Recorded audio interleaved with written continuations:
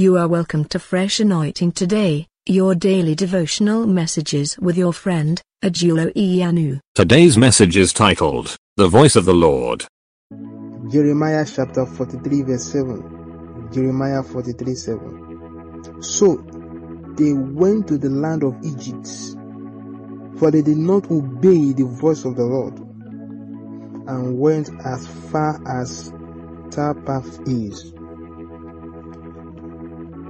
In chapter 42 verse 6, this same set of people that went to the land of Egypt in chapter 43 verse 7 had promised Jeremiah that just tell us the mind of God. Tell us what the Lord wants us to do. In chapter 42 verse 6, it says, whether it is pleasing or displeasing, we will obey the voice of the Lord, our God, to whom we send you, that is the saint Jeremiah, that it may be well with us when we obey the voice of the Lord our God. Look at how they promised and they have given Jeremiah an assurance that they will definitely obey the voice of the Lord, whether it is pleasing or displeasing, whether it is convenient for them or not. They are ready to follow the voice of the Lord because they were in distress.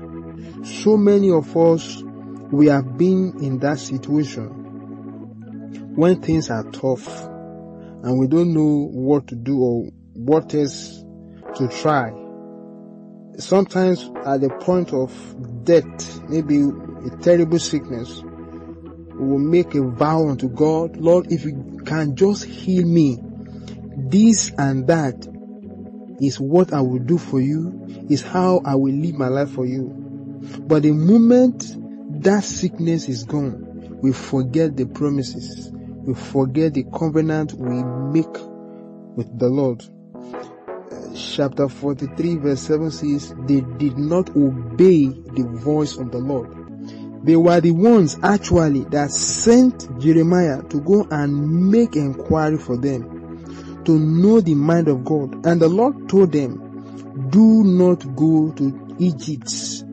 I don't know what actually is in Egypt that the Israelites always want to go to Egypt. At the slightest difficulty, the first place they think about is Egypt. Even when they left Egypt, not up to a month, when they encountered difficulties, even before they set into the wilderness, they always wanted to go back to Egypt. Here again, the man of God, Jeremiah, is telling them the mind of God, do not go to Egypt. But these people, the Bible says, refused the voice of the Lord. They did not obey the voice of the Lord. How terrible it is for a man to deliberately disobey a clear command of God. It's such a terrible, terrible situation. I don't know where and how things have turned out for you. I want to ask you, have you not deliberately disobeyed the commandment of God for your life? I don't know what Egypt represents in your life. Maybe it represents a bad attitude. The Lord says you should not go back to it. It could represent a bad relationship that you have kept in the past. Bad companies. It could be a place. It could be an entity. It could be an attitude. God is telling you things may be difficult.